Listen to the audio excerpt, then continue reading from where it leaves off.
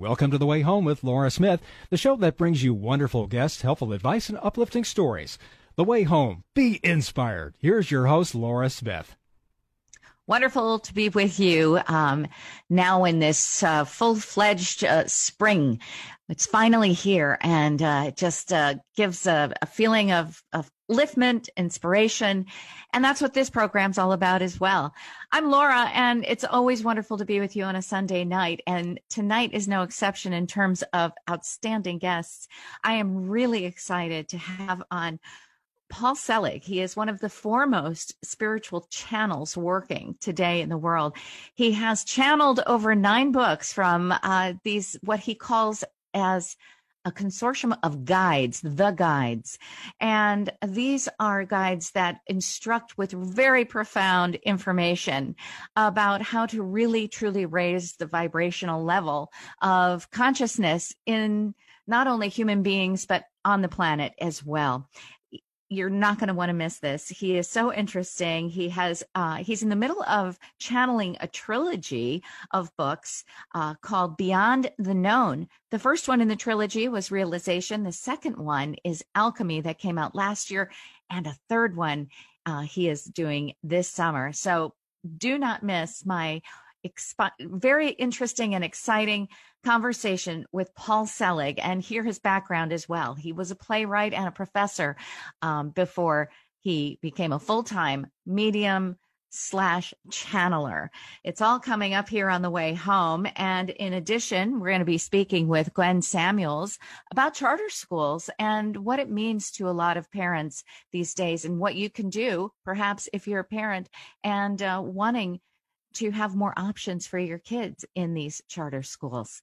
It's all part of the program that is brought to you by Balance of Nature, fruits and veggies in a capsule, and the whole health system. The whole health system means that there is another aspect beyond just the fruits and veggies. There's also a product that they have called Fiber and Spice, but just exactly like the fruits and veggies, there is nothing in the fiber and spice, except for just that, fiber and spice, all natural, things like cumin and turmeric and flax, all these wonderful items that are natural versions of the fiber that you need, that your body needs on a daily basis, and the spices also that contribute to great wellness and good nutrition. The fruits and veggies, of course, speak for themselves, a variety of a mixture of 31 fruits and vegetables. When you take 3 and 3 a day of the capsules of fruits and veggies. Really, there's no other product like it on the market that is only whole food put into these little capsules. And there's a whole process of how they take the water out, but keep 99.9% of the nutrition there for you so that they can pulverize it and then put it in these little capsules. It's the only way to do it, even no matter how many salads you eat or green beans you like to saute. It's hard to get the 11 servings that we need as American adults. So by all means, you can order Balance of Nature so easily by going online to balanceofnature.com, or you can call them at this easy to remember number, 800-2468-751. That's 800-2468-751. No matter how you order, make sure you put Laura into the promo code. That way they know that you heard it here on The Way Home.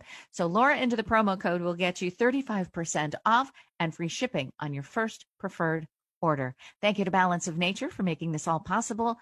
Stay right here. Paul Selig is coming up next on The Way Home. Balance of Nature's fruits and vegetables in a capsule, changing the world one life at a time. Oh, I love it. I love it. You know what? I listen to a lot of talk radio shows, and I have heard your commercials for years. And I said, you know what? Let me give it a shot. I work in the schools, elementary schools. So I took your product. I freaking love it. I have more energy than I ever had. And I just feel so much better taking it. Get a wide variety of all your daily recommended servings of whole fruits and vegetables without having to leave your home. Right now, Balance of Nature is offering free shipping and 35% off on any new preferred order. Start your journey to better health today by calling 1-800-2468-751. That's 800-2468-751. Or by going to balanceofnature.com and make sure to receive this special radio offer by using discount code LAURA. Welcome back. You're listening to The Way Home with Laura Smith. Here's Laura. I'm very grateful to be joined by a friend whom I used to do this with quite a lot when I was at WABC Radio in New York. But it's just wonderful to have him back on the program after so many developments, so many books, and such a big life change for Paul Selig. He is one of the foremost spiritual channels working today, and he has channeled these many books, and we'll discuss exactly what we mean when I say channel. And you've seen him probably featured on ABC News Nightline, Fox News, the biography channel series of The Unexplained, and elsewhere.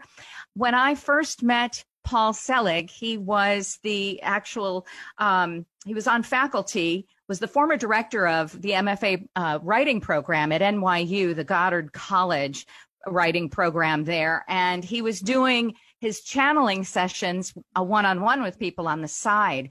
But as the years went by, after 30 years, almost 30 years of working at NYU, Paul has morphed completely into his full-time practice of healing with his guides and writing these incredible books. Paul Selig, so wonderful to have you on The Way Home. Thanks for being here. Thanks for having me. Nice to be with you. To tell somebody what it's like to actually work with you or to have a session with you is not always the easiest thing, because it's kind of hard to describe. It's not the typical where you might go with a counselor, an intuitive counselor, and just say, you know, what's in my future and who am I going to marry, that kind of thing. That's not how a session with you goes.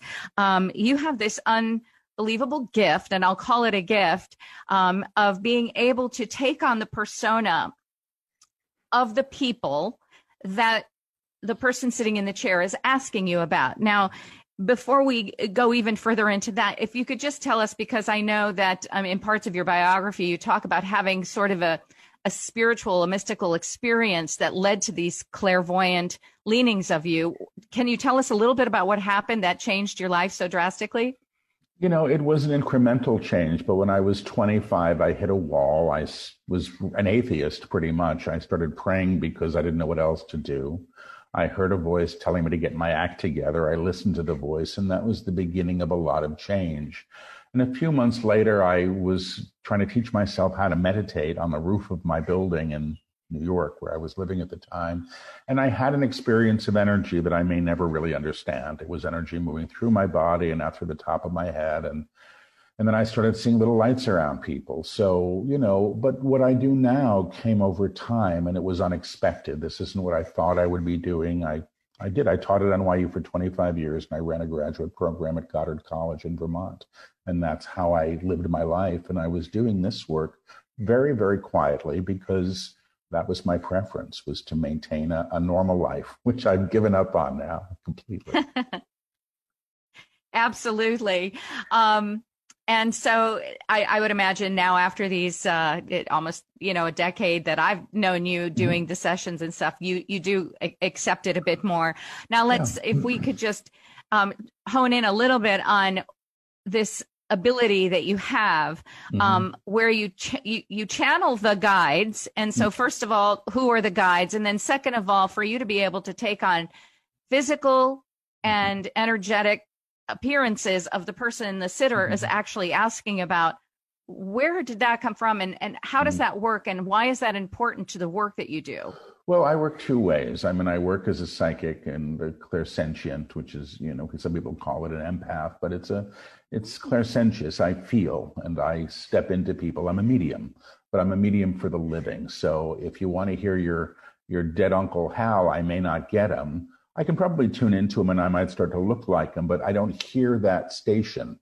But if, Hal is living in New Jersey and you haven't talked for 10 years, I'll probably get him spot on, and I just step into people. I just move in and then I hear them. So if you think of me sort of as a switchboard or as a radio for a switchboard, when I'm channeling, I'm taking dictation from my guides who are teachers. I sit down, I close my eyes, I hear one phrase repeated, and I just say it. And, they'll say it until I speak it aloud, and I speak it aloud, and then everything else comes out on top of it.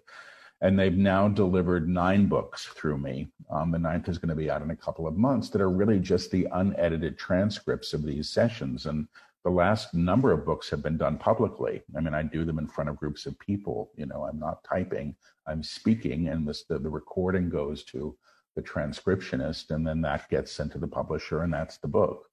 The readings that I do, which is the more psychic work, I didn't know I could do it until I was doing it. I didn't know I was psychic until I was seeing things and hearing things. And, that was a big adjustment. But I studied a form of energy healing. It was the height of the AIDS epidemic in New York. I was volunteering at a center and I was doing, energy work. And I started to somatize or take on what people had going on in their bodies. And without knowing it. And then they would confirm. And I started to hear things for them. So if I had my hand on your chest and I heard the name Barry and I don't know a Barry, I said, who's Barry? You'd say, that's my ex-husband, that's my son.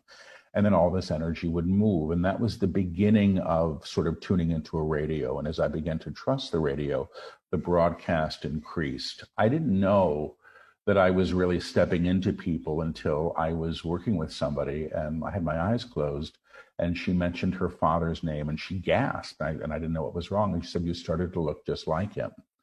And then I found out that happened pretty much every time. And I don't know it. I mean, I don't know how it works. I just know that for me, it's helpful because that kind of stuff is verifiable. You can film it. You can have me seen in one room and the person I'm tuning into in some other space, and you'll get it. That's what I did on that old show, The Unexplained. I tuned into some mother whose kid had an issue, and they intercut me with a kid who it turned out had cerebral palsy, and you could see the change in my body and my face. So that kind of thing, I didn't know I was doing it until I was doing it, and now I like it because it, in some ways, for me, helps me trust the channeled work, which is so out there. I mean, I don't care how smart I am. I can't close my eyes and dictate 9 books that don't need any editing. So the psychic work supports it. It's just 2 different ways of working. That's how I see it. Yes, indeed. And I can absolutely verify what you're talking about in terms of having a session with you where you'll have a question. Let's say back when I started going to see you, I was dating somebody and wanted to know whether it was going anywhere. And you would answer my questions, taking on the persona with the same types of body language and sort of verbal communications that guy would do. And yet you never knew that guy. You never seen him in your life. And so that for me was just honestly the most unique experience. And it really helped to verify, because many times you go, maybe see a psychic or a medium or something, and you have to ask yourself, well, is this true? I don't know. I won't know until that thing comes to pass or doesn't down the road. But when you're sitting with you and you're sitting there and you're actually channeling the personalities and the spirit of these people that are still living, it feels absolutely verifiable. So that's the first thing. The second thing, I have seen you in live in front of an audience. And so when you're talking about you get the messages from the guides and they speak through you, that's exactly what happens. It's just a stream of channeling consciousness, this higher energy and intelligence, I would say, from what you call your guides. And your books have been channeled through this, some of them being I Am the Word. That was your first one. Beyond the Known, I believe. Realization and Alchemy. That's part of a 2-part trilogy. So when you say the guides, tell me a little bit about your guides, because they almost seem to have a persona, a personality, and even an accent of their own. Tell me about them. Sometimes the accent comes through, and I actually like it when the accent comes through. It doesn't happen all that much now, because I get farther out of the way in the channeling when I hear that, especially the one who has this sort of slight, it's almost like a Scottish brogue or something, because he likes to hear himself talk, and his use of language is wonderful. So I just sit back and enjoy, because he's so confident in his presentation. But I'm working with a group. The only reason they're called the guides is my ex from many, many years ago, when my ex found out I could do this, used to say, ask the guides this, ask the guides that. That's why they're called the guides, but it's a collective. They're teachers. They tolerate me, which I'm grateful for, because I can't be, the easiest person to work through. I'm the guy that shows up and I sit in the chair. I'm not a spiritual teacher. I'm not a guru. I have no aspirations whatsoever, but I'm really fascinated by what this is. I may never understand it while I'm in this body, but they call themselves teachers, and they're here to support all of us in our evolution. So this isn't a teaching of how to get a bigger condo or, a wealthy partner. It's not that kind of stuff. It's really about a re-knowing of who we are at a level of essence so that we can support everybody else in doing the same. That's right. A real evolution of consciousness, of humanity. They're really big, deep, beautiful lessons in them. But when you hear them, you feel energized by them and you feel like you're hearing truth. I think one of the reasons why your guides love you, Paul, so much, there is such a sense of humility, I would say, integrity, and just this purity also in just your persona and your personality, just as a human being. And you also, and I know that you probably think I'm just stroking your hair, but I'm remembering now sitting with you those many years ago and you're erudite and eloquent. And when your guides speak, they do speak with a level of a beautiful sense of vocabulary and understanding that it's not your most everyday vernacular, but yet it really helps you to grow and expand. I think he chose you because of that. You were a writer before you became in the channel, and a professor of writing. So you were the conduit and the person I think they were looking for, and they seem to acknowledge you fondly throughout the works, which is so interesting to me because they will acknowledge you in the books. Like they'll say, well, Paul had this or Paul has that, and that must be such a unique experience. Well, they often say Paul is interrupting, because if I hear something from them in the dictation, and if it's a dictation from the book, for a book, I don't get to go back and change it. That's the rule. Nothing. I don't get to go back and edit out the paragraph where I said something, that I think the readers will never like. If it's the guide's words, they're in the book. I think we might change 3 words in an entire manuscript that I either mispronounced or spoke too fast. So,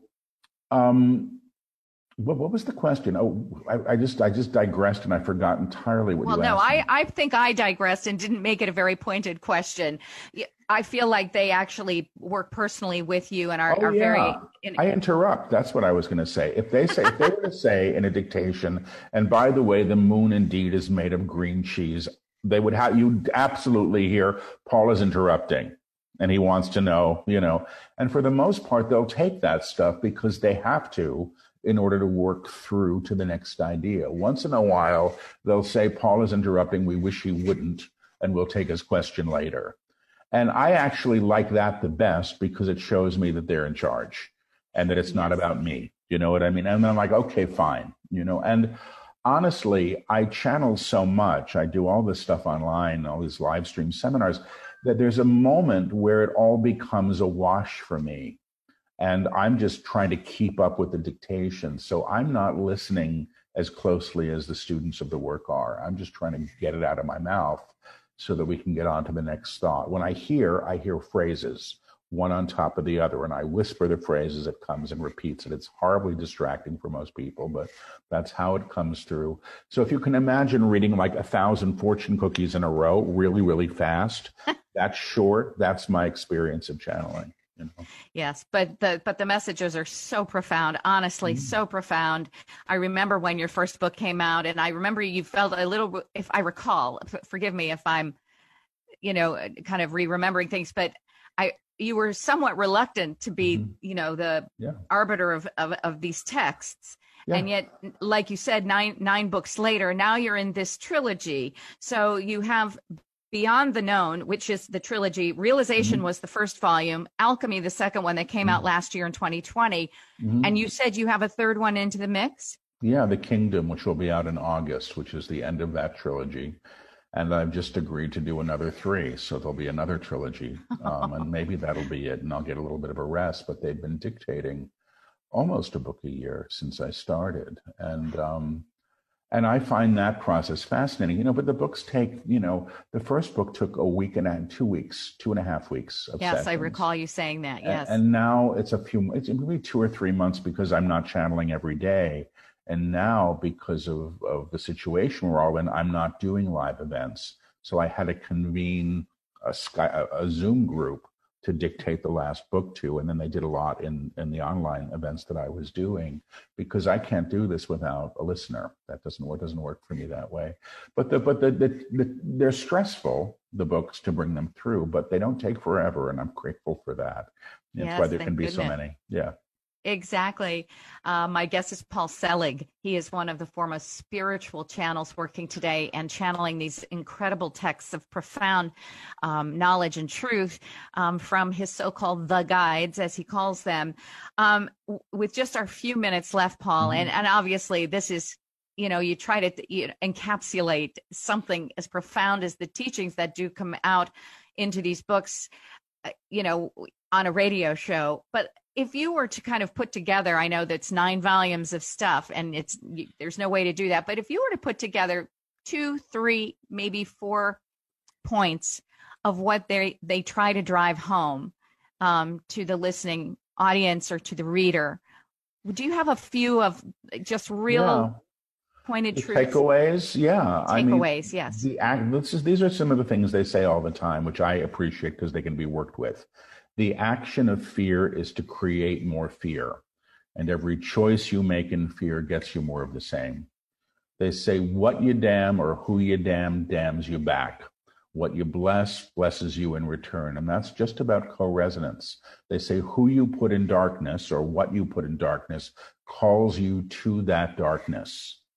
So that's the same principle. What you damn damns you back. So if I want to say those people over there and I want to shun them, damn them, put them in darkness, whatever I want to do, I can do it, but I've aligned to that level of vibration, which isn't going to make me happy, which is basically, finally, if you want to think of it, perhaps a teaching of forgiveness, but they speak to it in different terms.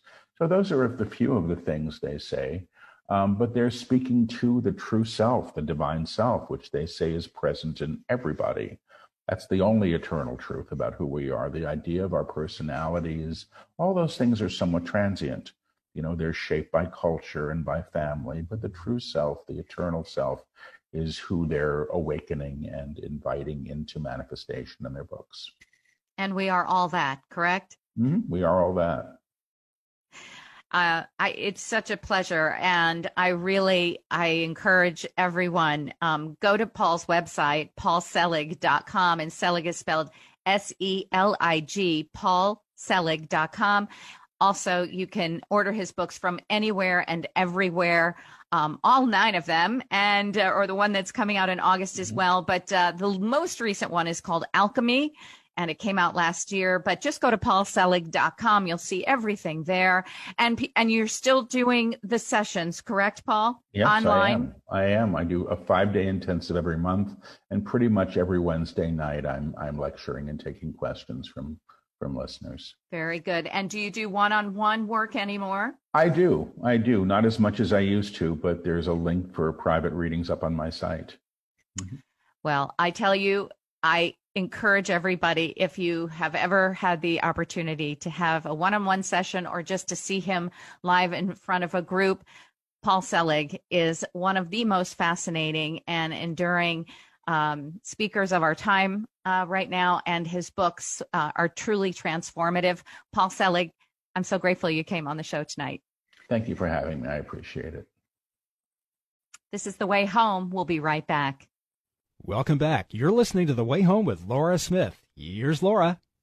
Well, I can't think of anything really more important or crucial kind of at this point in the game. And this year, after the last year that we had with the pandemic, being in school and teaching in person is just really one of the hottest topics right now, and so crucial for both parents, children, well, and of course teachers as well. And there's so much to know about the topic.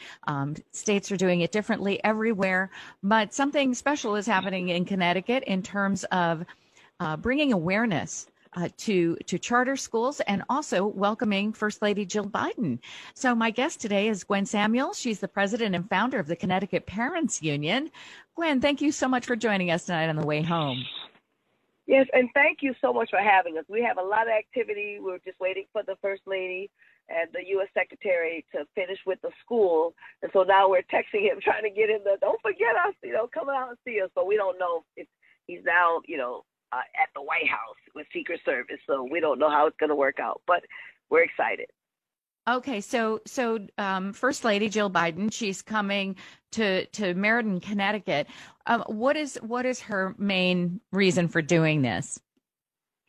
So a few things have happened. So first, she's introducing herself to Connecticut because of our U.S. Secretary of Education has been confirmed, Dr. Miguel Cardona, and he's from Meriden, Connecticut, and that is where I am from, Meriden, Connecticut. So we organized a few of our cities' different school models. We set up a literal classroom with desk and chairs and books, and we just giving him some congratulations. But it's more than just congratulations, because I'm not that celebratory right about now with this unprecedented pandemic and so many kids still off the grid, not getting their educational needs met. So this is also to remind both the First Lady, Jill Biden, and Dr. Miguel Cardona that parents want to work with them. They don't work for us. We want them to work with us. I think that makes all the sense in the world. Absolutely.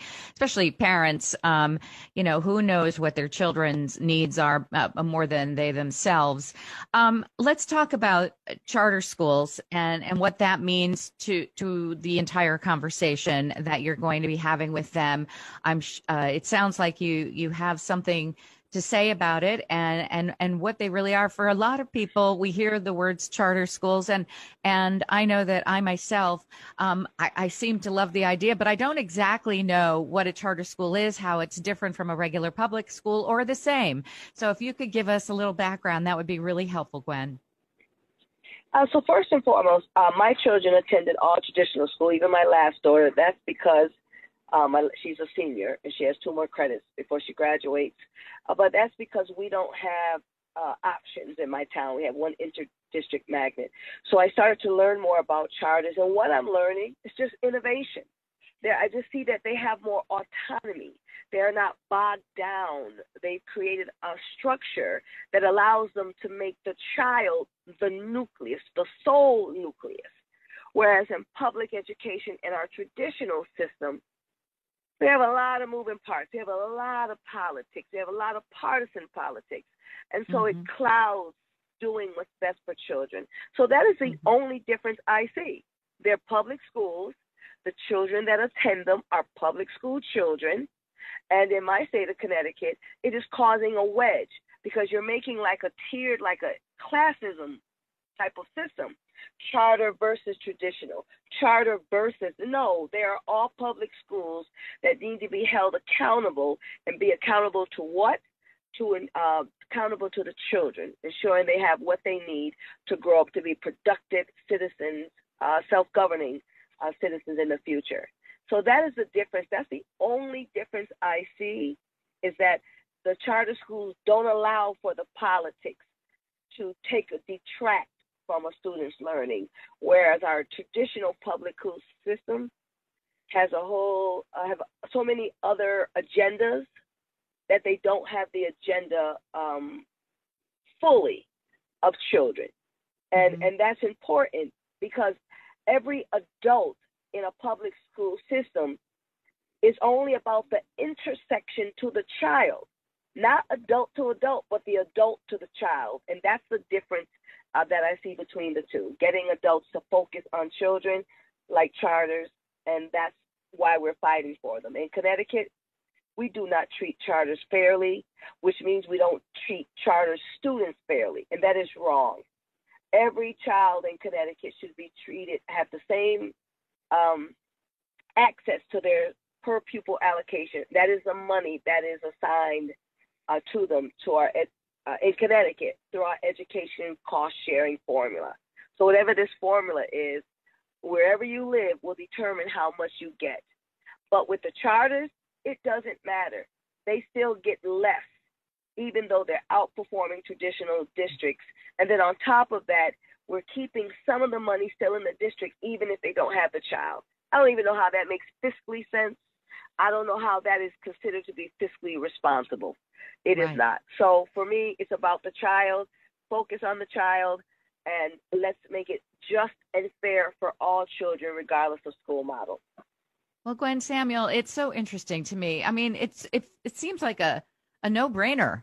I mean, who wouldn't want their children to have access to an education that is much more centered and focused on the child and learning, as opposed to, like you said, these other detractions and distractions that happen as well, sometimes in public schools. Now, first of all, educate me a little bit on this, if you would. I know that charter schools are public schools, but who has access to them? Can anyone choose to go to them? So from what I'm understanding is we have an open choice. And again, it's still a new process to us at the Connecticut Parents Union in regards to one thing. We don't get caught in the politics. We just want children to have access to a great school. So in Connecticut, we have open choice, if I'm correct, and I'm sure people who are listening, and they apply for a lottery. Again, in my city in Meriden, where Dr. Miguel has, we don't have charters. So we don't even know what they really do for us in here in Meriden because we don't get access to them. But, you know, they apply to the school through an open choice program. The parents choose their priority district. I'll use Hartford. They choose what school they want to go to. And if there's availability, they win on the lottery, then they get to go into the school. But they have waiting lists. I mean, waiting lists. If you had a waiting list like this for a company, they would be expanding, right? That's why you see franchises, if you will. And I'm not trying to say we need to franchise for the sake of franchising. We're saying expand what's working. Because if there's a waiting list, you have to ask the question why, right? Yes. And what's happening is our local traditional neighborhood schools have just gotten used to the politics, you know, that don't focus on the children. But the charter's focus is let's get that baby future in sight. They keep the child in focus versus, like I said, all these other distraction and noises in the traditional public schools. Gwen, do you happen to know? I know that there are many private schools that are open, even in states like California, where everything is shut down. The private schools are open.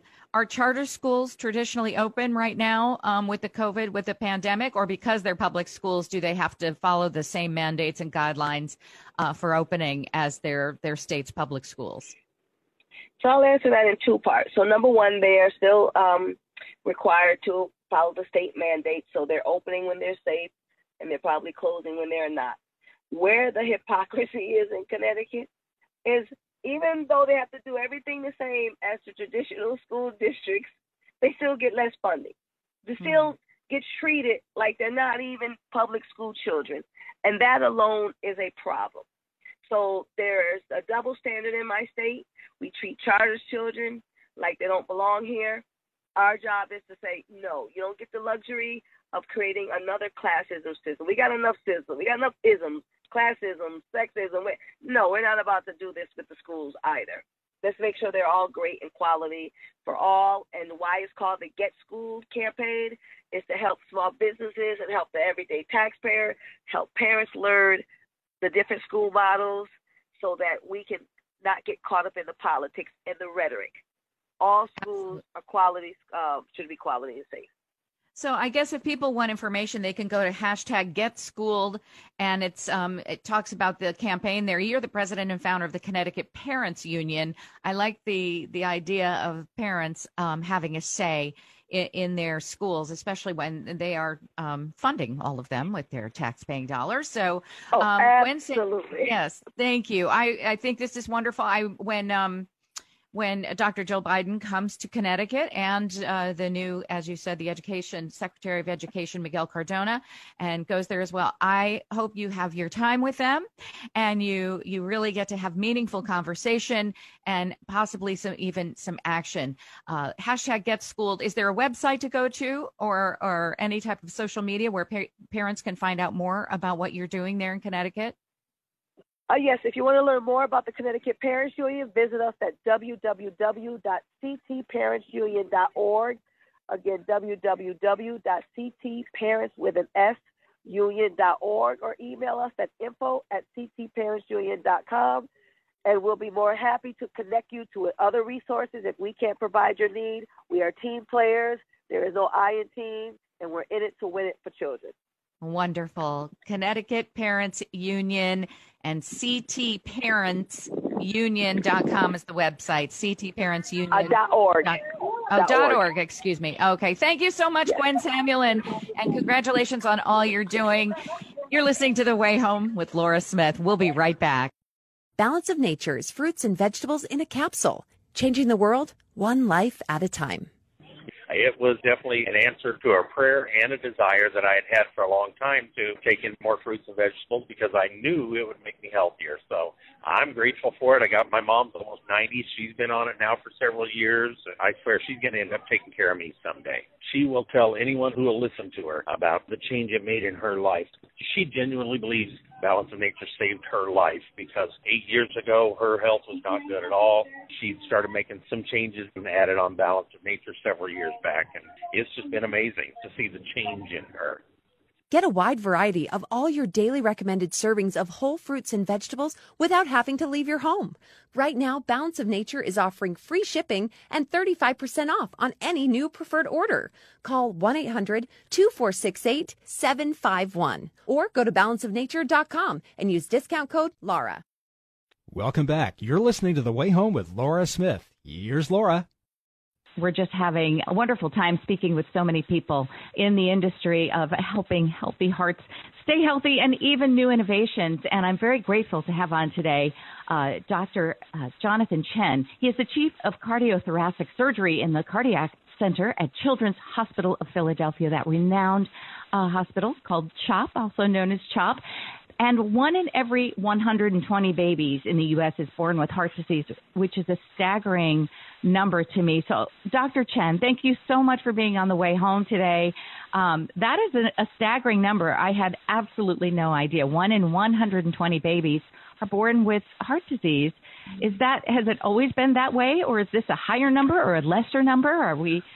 Where are we? Yeah, it's quite kept secret. It's been that way for a while, and in fact, congenital heart disease is the most common birth defect in children. It's more common than childhood cancer and so forth. Now, the statistic is about 1%, so 1 in 120 babies, about 40,000 babies born in the United States a year with congenital heart disease.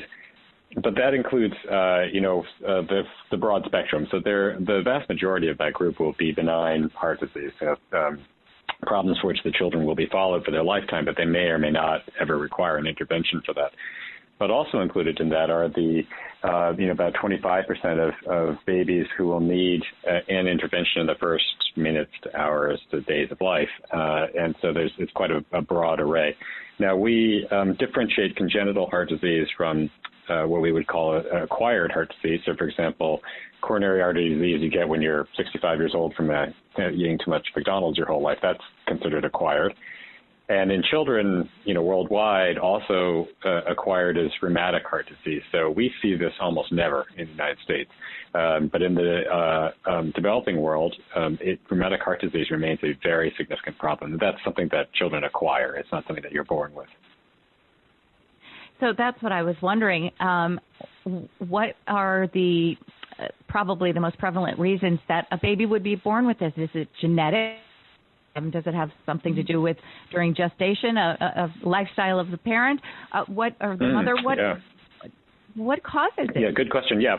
I mean, we presume that it's largely genetic insofar as, everything's genetic. It's definitely not something that the parent that happens during gestation that, the mother eats too much broccoli and then they have congenital heart disease. Now, it's not genetic in the sense that there are families who have, every single child has congenital heart disease. There's the rare instance in which that's the case. However, if the mother or anyone in the family really has had congenital heart disease, it does raise the concern to get what's called a fetal echocardiogram. So this is a specialized ultrasound that's done specifically looking at the heart, and they can diagnose at about 19 to 21 weeks gestation almost all the very significant heart lesions. And that's, quite early in pregnancy. It's sort of amazing in its own way. And so many times that will trigger for that ultrasound is if you've had a family history of heart disease. I see. And I know that you have this an incredible team there at CHOP in terms of cardiac catheterization, this laboratory. Tell us a little bit about that. Is it a very difficult surgery? Is it something that once the baby has it, are they able to lead normal lives? What is the process? Yeah, so the Cardiac Center at CHOP is one of the largest of its kind in the United States. We have about 1,000 people in the Cardiac Center.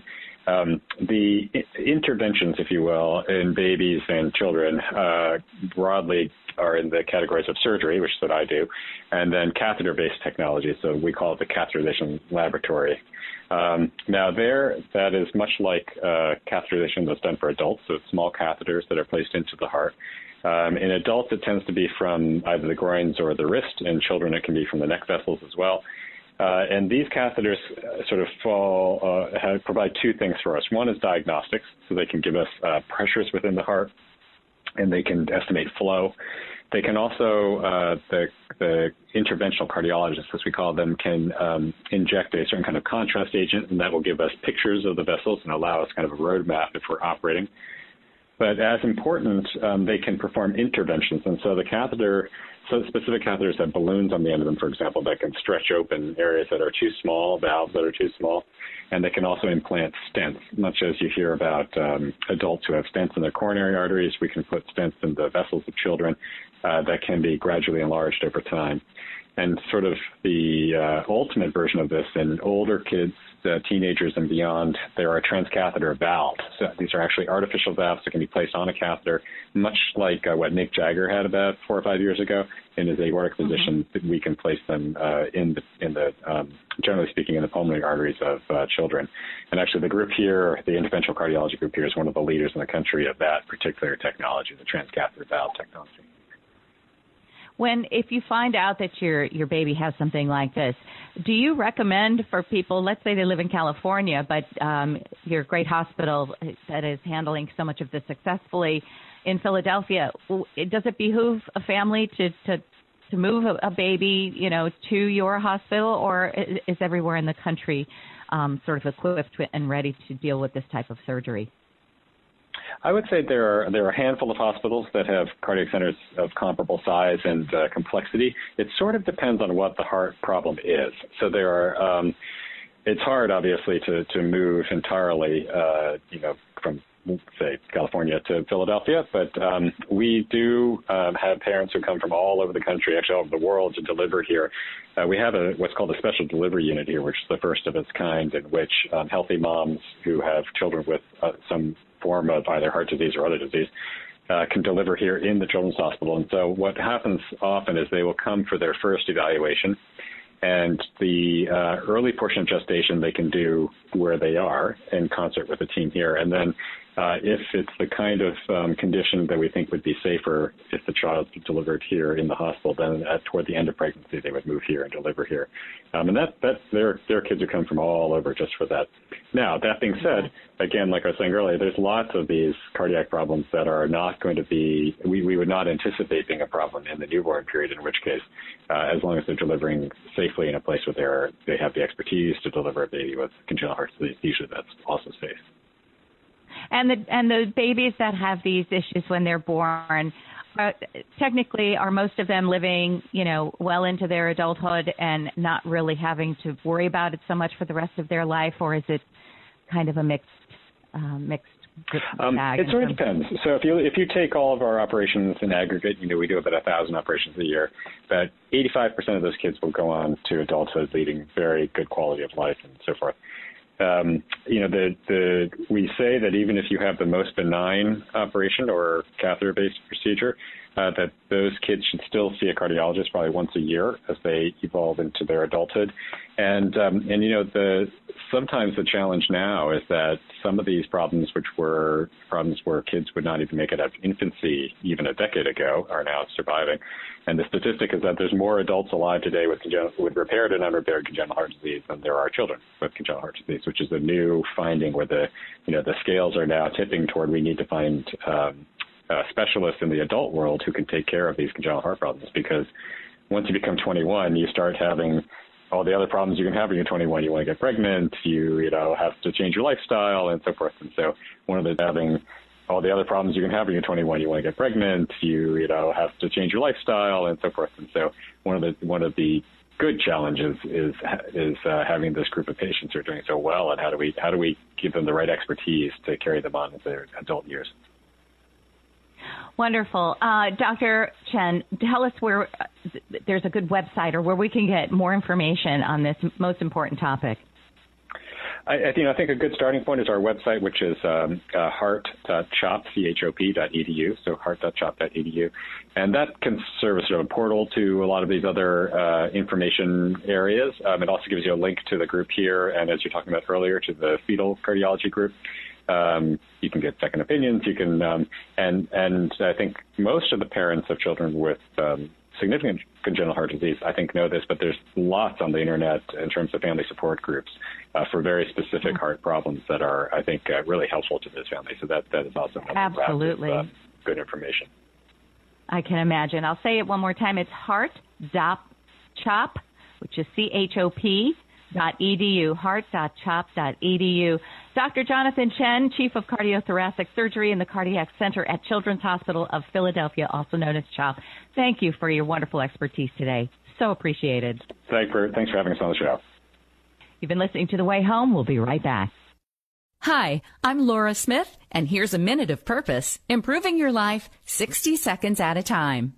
What's the secret of living to 100 or more?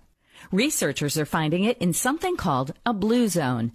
These areas around the world boast populations who live really long lives. Some blue zones include Sardinia, Italy, Okinawa, Japan, and Loma Linda in California. So what are the health factors these folks have in common? For starters, they primarily eat a plant-based diet. Beef doesn't play a big role. Blue zoners walk everywhere. Typical geography in these places includes plenty of hills, so folks are getting their steps in on an incline. A strong sense of community also plays a role in their longevity. Loneliness is a huge cause of death in old age. Blue zoners stay engaged with the folks around them. So, if you want to live a longer, healthier life, get in the zone. This has been a Minute of Purpose. Find more at nowwithpurpose.com. Welcome back. You're listening to The Way Home with Laura Smith. Here's Laura. Well, I love this part of the program where we get to really indulge ourselves in what is just typically known as good news, right? I don't know how else to call it. Positive, uplifting news, stories that make you feel inspired. We like to do that at the end of the show, kind of getting you into your work week here on The Way Home with Laura Smith. And we do it with my guru of good news and my great engineer, Bob Small being the engineer, Jimmy Dean, as I call him, the guru of good news. Hi, guys. Thanks so much for always being the purveyors of great feel-good stories. Good to see you. Well, we'll get right into it. We're going to start in Atlanta, where a girl who was once 11 years old named Margie Stagmeyer, she was a Monopoly champ in 6th grade, and she had a dream of becoming a landlord. Now, landlords tend to get kind of a bad rap when they're asking for rent and all that, but this wasn't just any landlord she wanted to be. She wanted to be a landlord with some compassion to help people that are in need. And what happens was she started a nonprofit, a 501c3, called Star-C. That's the word Star-C. And what it is, she was starting a GoFundMe page, $50,000 to try to help those families in need, particularly when COVID hit, when everybody was getting laid off and losing their jobs and all of that was happening. Well, she wanted to reach out and help them. And not only did she immediately raise the $50,000, but she got millions more from the stimulus and community donations. And now she's helping up to 3,000 families trying to live in their homes and live a better life because they've really been down to their luck. And there's actually a link that I can tell you about if you want to make any donations. It's up and running. It's star-c.org, okay? star-c.org, and you can help her out. And it's just a really wonderful thing, not just to be a landlord, but to one that really helps others. It's just wonderful. That is great. A lot of people, struggling with that over the past year. And when you say C, you're talking about the letter C, correct? Star-C? STAR-letter-C.org. .org. All right. Simple. She was only 11? Yeah, when she wanted to do this, when she wanted to become a landlord. Now that's an inspiring story for a young kid, to do that. Not just to be a landlord, but to help others, too. Jimmy, do you know where this housing is going to be? Well, she's in Atlanta, so I guess it probably starts in Atlanta. Yeah. That's fantastic. And for sure, playing Monopoly probably started her to thinking that she could become a landlord, right? Sure. When you get to buy all that real estate. And I haven't played Monopoly in a long time. How about you guys? Oh, it's been a long time for me. Yeah, me too. I miss it, though. It's a great game. Great game.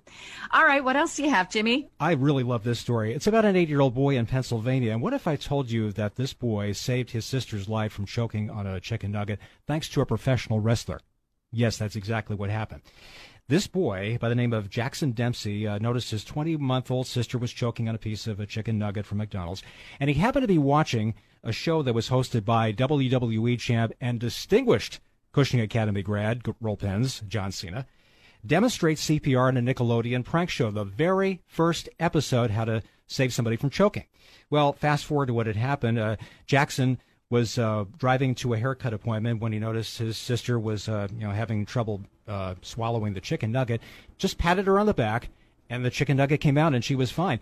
And not long after that, Cena got wind of all of this. He heard of this news, and he wrote her a video thank you saying basically this.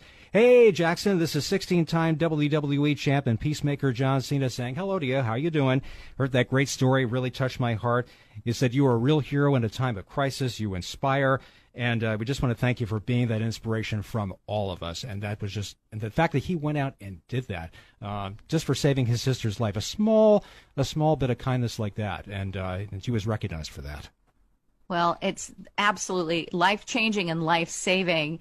It just shows you how much children take in things. So why not publish and promote things like what this WWE guy was, which was how to save a life. I just think it's really important. I always wonder if I was in a situation like that, if I would know what to do and if I would be able to help someone. But that's incredible that this 8-year-old boy saved his little sister. God bless him. Yeah.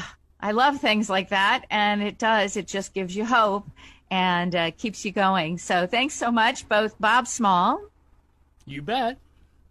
And Jimmy Dean, better known as Jim Cleefield. Thank you, my dear. Thank you so much for always inspiring us here on the way home with Laura Smith. For the rest of you, please have a great week. Keep it safe. May it be healthy, happy, full of fun and prosperity. I don't know. I'm just wishing you all these things and good times to be had, of course, as well. We'll see you next Sunday on the way home. Lots of love.